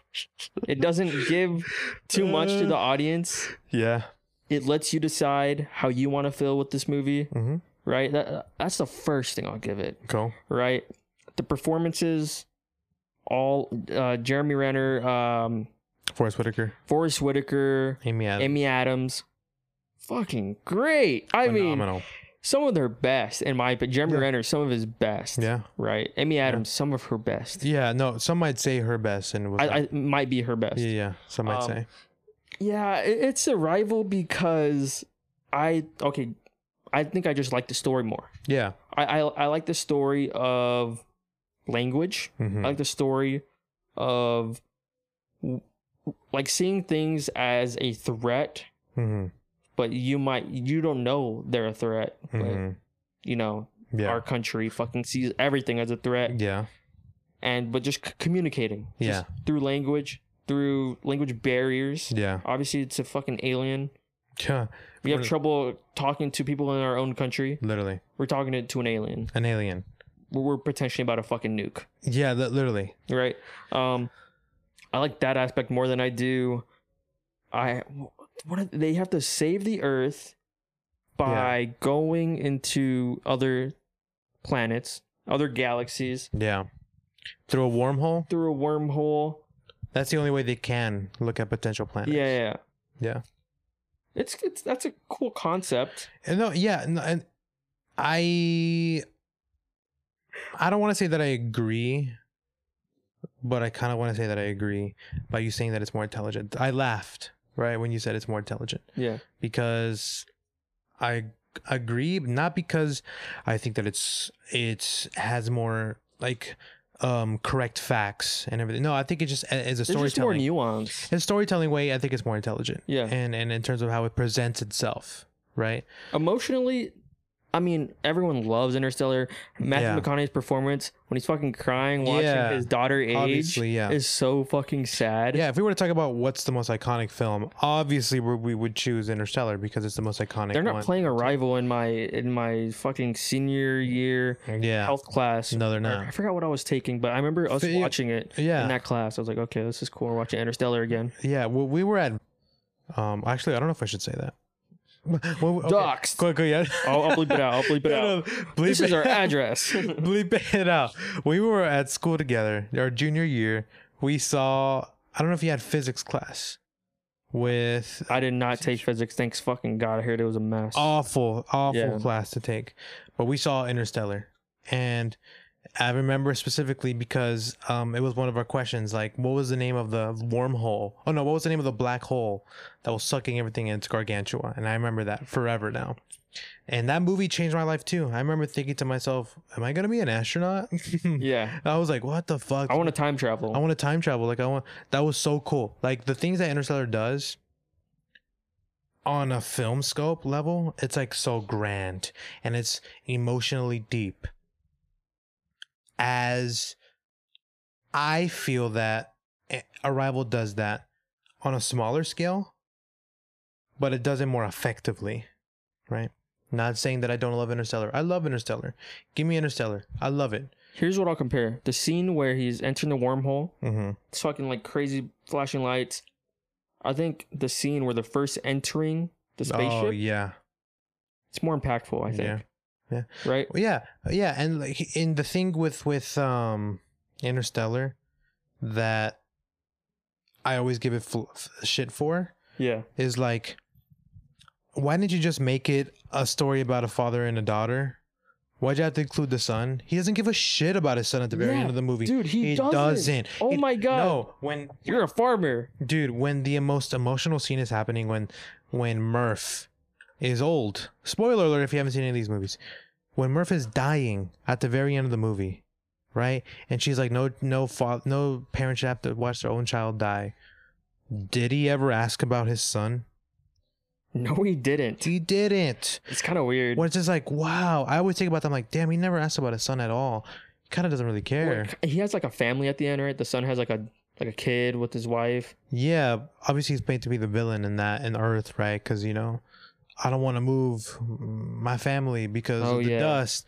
And Murph is like, you have to fucking leave. They're all gonna die, right? But if you just made it about the daughter, I feel like it would be way more impactful because you're not questioning yourself. Is he a good dad? You know? I mean, here's what I'll say. I'll bring another movie into this. I think that does time travel better. Okay. 2001 is Space Odyssey, bro. Well, this is like, one of the best movies ever made. It's not fair. No, it's not made because it's not fair because 2001 is Space Odyssey is one of the greatest movies of all time. And I will never forgive 13 Reasons Why when in season 2, I think it's in season 2, They go watch the movie and they're like, yeah, that movie's fucking boring. It's like pretentious people only watch it. And I'm like, oh my God, that's so awful. Tabby from Pretty Little Liars Original Sin would fucking be so pissed if I you said know, that. dude. 2001 A Space Odyssey is one of the greatest movies ever made. And it does pretty much everything better than Interstellar. Sorry. Yeah. Obviously. But again, this is just our opinion. That movie is just made with a certain type of... They were on something when they fucking made that movie. No, Kubrick is on a... Whether you want to talk about his balancing stuff, he's a fucking lunatic. I don't know what the fuck he was thinking when he made it. It was such a legendary movie. Yeah. But aside from that, I mean, that's just my feelings on Interstellar by comparing it to 2001: A Space Odyssey. That's let you know how much I care about Interstellar. But the score of Interstellar and Arrival. Oh, if I had to choose between those two. Well, I'm just talking about. Even then, I choose because Interstellar score is so fucking iconic. You know, everyone loves Hans Zimmer's score. I think when people talk about Hans Zimmer, they ask him what's his best score. He has so many to choose from. A lot of people would choose Interstellar. It's great. It's great. Impactful. I love the scenes where he's crying. The scene where he's traveling through the wormhole. The No Time for Caution track when Matthew McConaughey has to spin at the same velocity as the bass or whatever. People always go back to that, or the mountain scenes where it's like those aren't mountains, those are waves, right? Iconic score. People discredit Johan Johansson as a composer. Score and Arrival is some of my favorite shit ever made. Yeah. Obviously you have to include Max Richter's score from on the Nature of Daylight, but even beyond that, or even beyond that, his score is so eerie. It's so haunting. It's so alien. It's so foreign. You know what I mean? Like just the sounds that he plays with, it sets you in the mood. If I had to choose between those two, I probably would choose Hans Zimmer's. But Johan Johansson's no joke. It's no joke. Don't discredit him. I think it elevates... It elevates the movie and your emotions as a whole, while I think Interstellar just elevates your emotions. All right. Let me ask you a question. Would you feel the same way if it was about Interstellar, if it was a different score? Yes. If Hans Zimmer didn't score, would you think more or less highly of it? I would think less of the movie. Yeah, I feel like that movie. The score carries. The score does carry. The score is so fucking good. It's legendary. Oh my, you know what? A bunch of Hans Zimmer scores are legendary. Oh man, dude. I think you just cracked the code on why maybe I'm not the biggest fan of Interstellar, because I love Interstellar in terms of like what it makes me feel and everything, but I think a lot of it has to do with that score and how it makes me feel during the wave scene, during the end. During a lot of the moments where I'm thinking about it, I always go back to, man, that score is great, man. That score is phenomenal. Hans Zimmer fucking... A lot of it has to do with that. And I love Interstellar. I'm not saying I fucking hate it because I love it. I have it on Blu-ray. It's one of the first Blu-rays I've ever bought. It's like, to my core, I love that movie. But when you compare it to a film like Arrival, it's no competition. And I know guys are going to be like, oh my God, who fucking even watches Arrival? That's my point. You should watch Arrival. You should watch Arrival. It'll probably change your perspective. It probably will. You probably have never seen Arrival or even heard of Arrival. And you're like, why are you comparing that no-name movie to Interstellar, one of the greatest sci-fi movies ever made? Watch it. Watch it. If you still feel the same way, I would love to know about it in the comments. I would love to know about it. It would be great to know about it in the comments, actually. Actually, you that you're writing... I know you're typing right now. Let us know why you think Interstellar is better than Arrival. Actually, that would be lovely to know, to find out. But yeah, I feel like that's a question that I want to bring up because Denis Villeneuve is on the rise now because of Dune and because of Blade Runner, everything. And I still go back to Arrival and think, wow, it's one of the best science fiction movies I've seen in the past decade. I agree. Yeah. And so we both agree. This is the one where we both agree. Arrival is better than Interstellar, and that's a fact. Boom.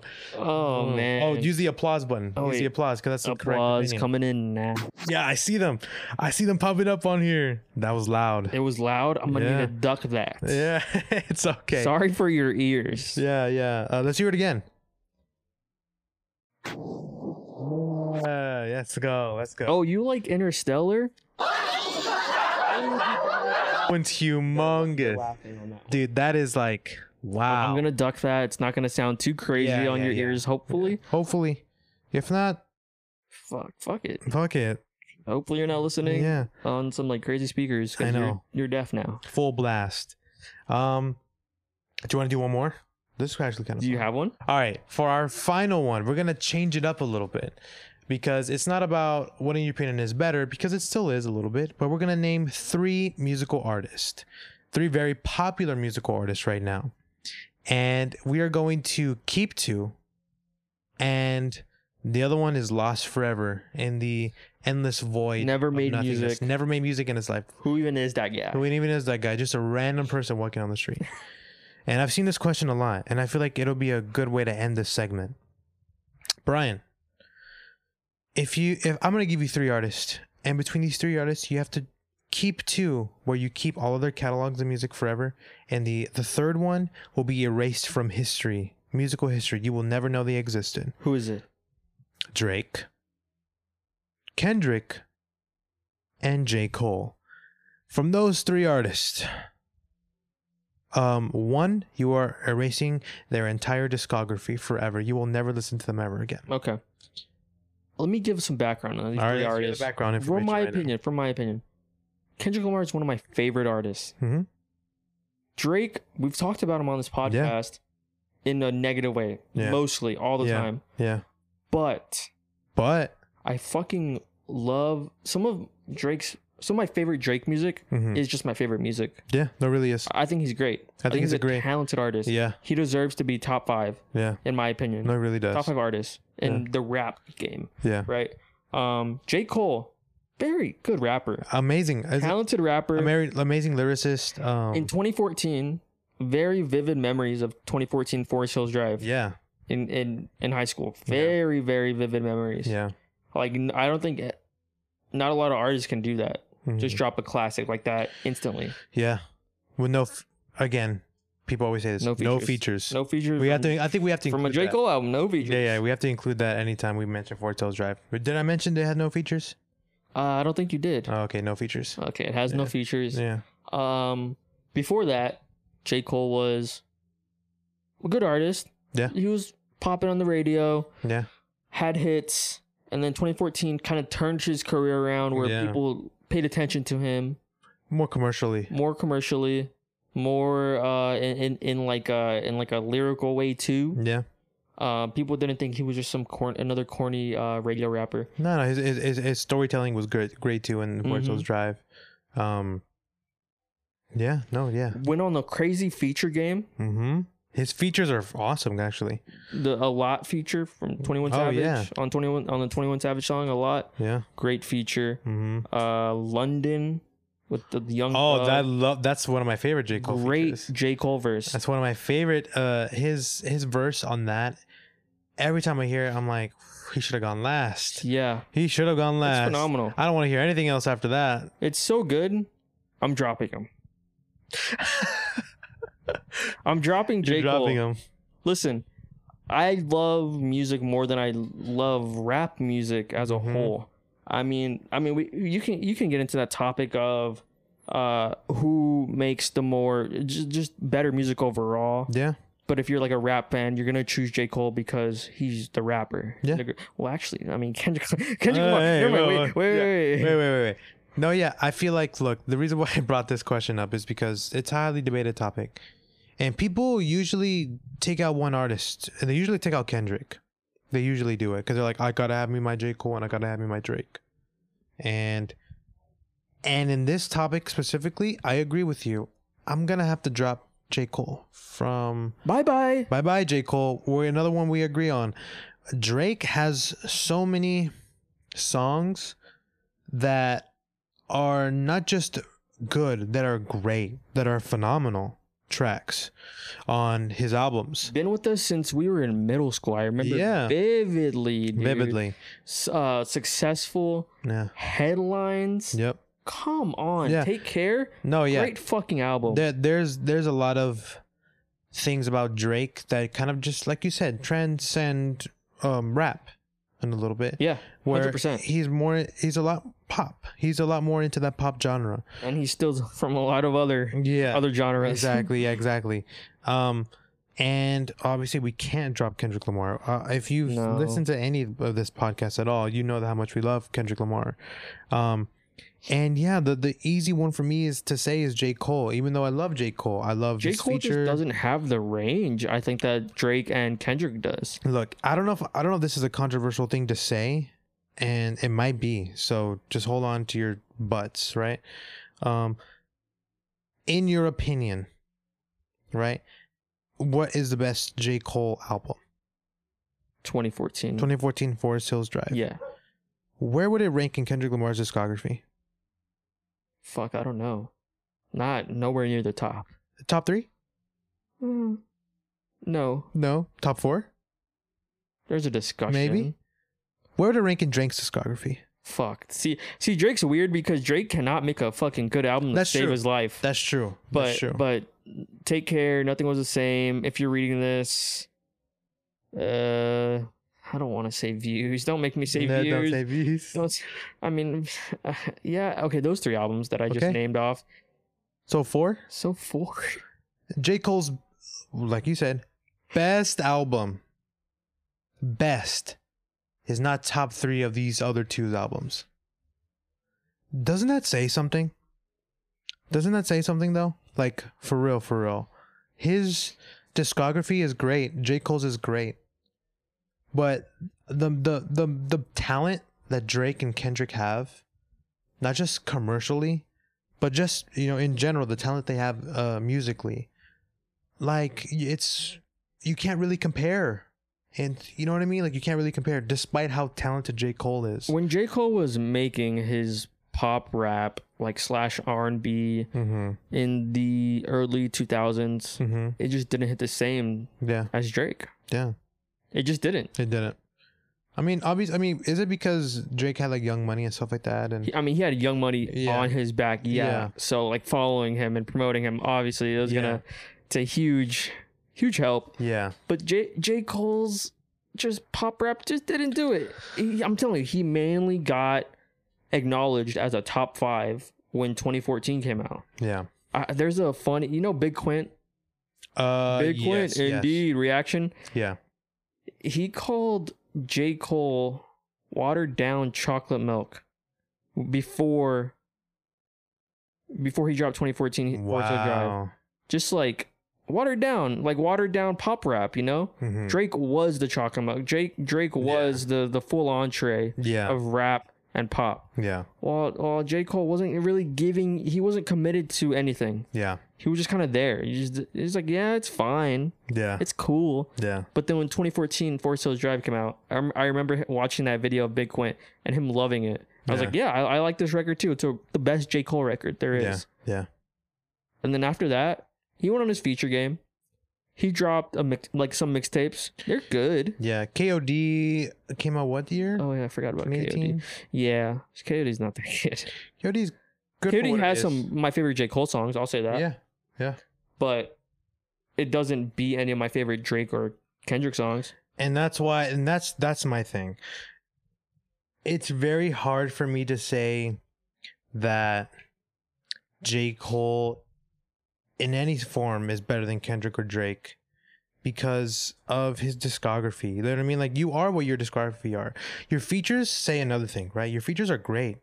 Your verses on other people's songs are like, damn, this guy's fucking has a pen.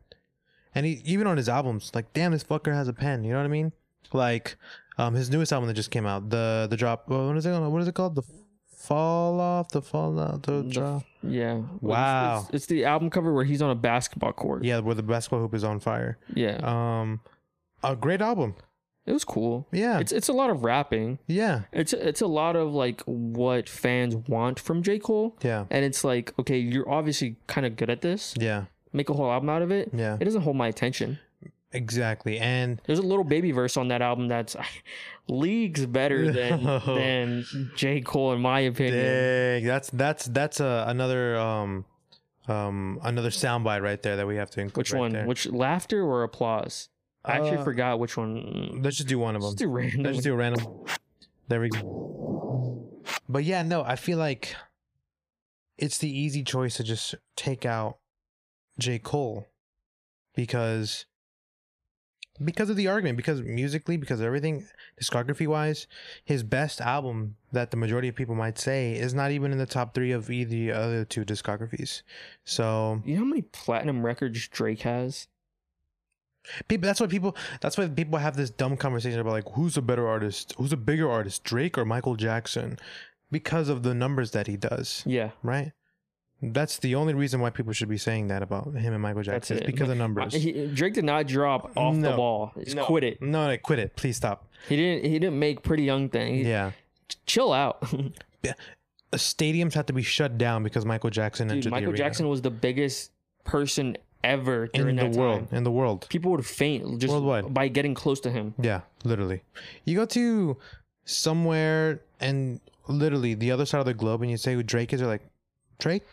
It's like meeting Drewski. It's like, oh, he thinks he's funny. It's like you see him everywhere. I mean, it has to do with social media. Exactly. A lot. Exactly. Mainly, but it's like Michael Jackson was a fucking different beast. No social media. Was changing pop music as a whole. Literally forever. So when I listen back to Michael Jackson songs, I'm like, okay, this is music. Yeah.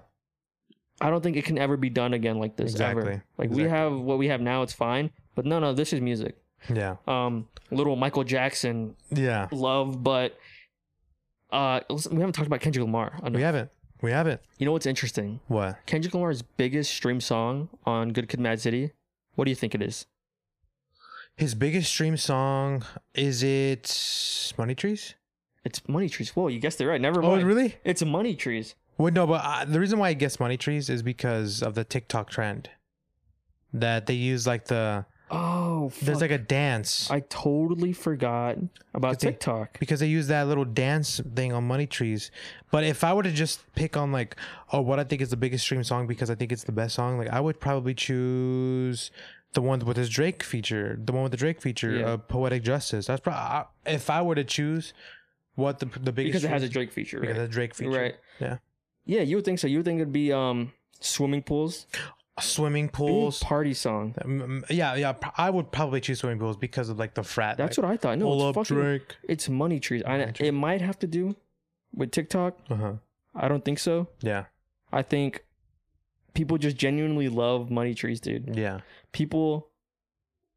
It's just like a rap song. Mm-hmm. I mean, it kind of has like a. You have a charger? Oh, yeah, I have a charger. Yeah. You can continue talking though. Sorry. It has like the pop element of like Kendrick Lamar rapping on the hook. It has the powerful J-Rock verse. Oh, dude, that J-Rock verse is incredible. Right? And I think that's why people go back to the song. It's so infectious. Yeah. But all the other songs somehow are much popular at the time, but Money Trees is the one. Yeah. That tells you all you need to know about Kendrick Lamar. That literally. He could have the biggest songs on the radio. No, the songs that last the longest, that age like fine wine, are some of his deep cuts. Yeah. Sing About Me, I'm Dying of Thirst. It's my favorite Kendrick song. Yeah, it's a phenomenal Kendrick song. Top 2. And it's not 2. No, I'm kidding. Top 2. Sing About Me. Then you have like fun tracks on that, like backseat freestyle. Then you have what is it called? What's that? What's the opening track called? Of Shireen, Master Splinter's daughter. Yeah. Oh, you have wow, look how big of a Kendrick Lamar fan I am. I'm misremembering all the names of the songs. Well, which album are you talking about? Good Kid, Mad City. Oh, Good Kid, Mad City, yeah. Yeah. I'm talking about the one where it's like I made a left, I made a right, then another right, one lucky night with the homies. Art of Peer Pressure. The Art of Peer Pressure was fucking amazing. That's just on one album. Like, has J. Cole made anything on the level of Good Kid, Mad City? No. Not even close. Do you think he has the capability of making anything close to what? Oh, okay, that's a different, because now we're just insulting the guy. No. I'm just saying, because I'm just talking about in the sense of like that's where Kendrick Lamar is. You know what I mean? Like on an artistry level, that's where Kendrick Lamar is. Storytelling, everything. Yeah. Like Good Kid, Mad City, which some people think it's his best. Some people think that's like not even the best. People think the To Pimp a Butterfly is the best, or some people think different reasons. For different reasons, some people think Damn is the best because of different reasons. Like he has in his own discography, like people don't really know. There's levels to this. There's levels, right? Same thing with Drake. Some people say, "Oh, Take Care is the best," and other people think, "No, Views is the best." No. If you're reading this, it's too late. There's levels to it. Where like unanimously, people are like, "Oh yeah, no, Forest Hill Drive is his best one." You know what I mean? There's levels. That's his best one. There's levels. And so that's why at the end, I feel like we both agree J. Cole is going to have to come He's getting dropped. He's getting dropped. Sorry. And look, am I going to miss a lot of the J. Cole songs? Yeah, I will. Yeah, I will. I'll miss them. But hey, there's a song similar to that on a Kendrick song. Or hey, there's a song similar to that on that Drake one. You know what I mean? Like, I'm not going to miss Workout by J. Cole. You know what I mean? So... yeah. Sorry, J. Cole fans. Look, we love J. Cole, obviously. I think he's a great artist. But yeah, see you later. Bye. If I have to say that. But yeah, everyone, that's the end of what in your opinion is better segment that we're gonna probably start having. I think it's fun. It's good. I think even if we just end on it every episode, which is like we have that to look forward to. Everyone brings like a question for that segment. I think it would be fun. But yeah, that's all the topics we have to talk about today. If you want to follow the show on social media, it's at Think Movie Show.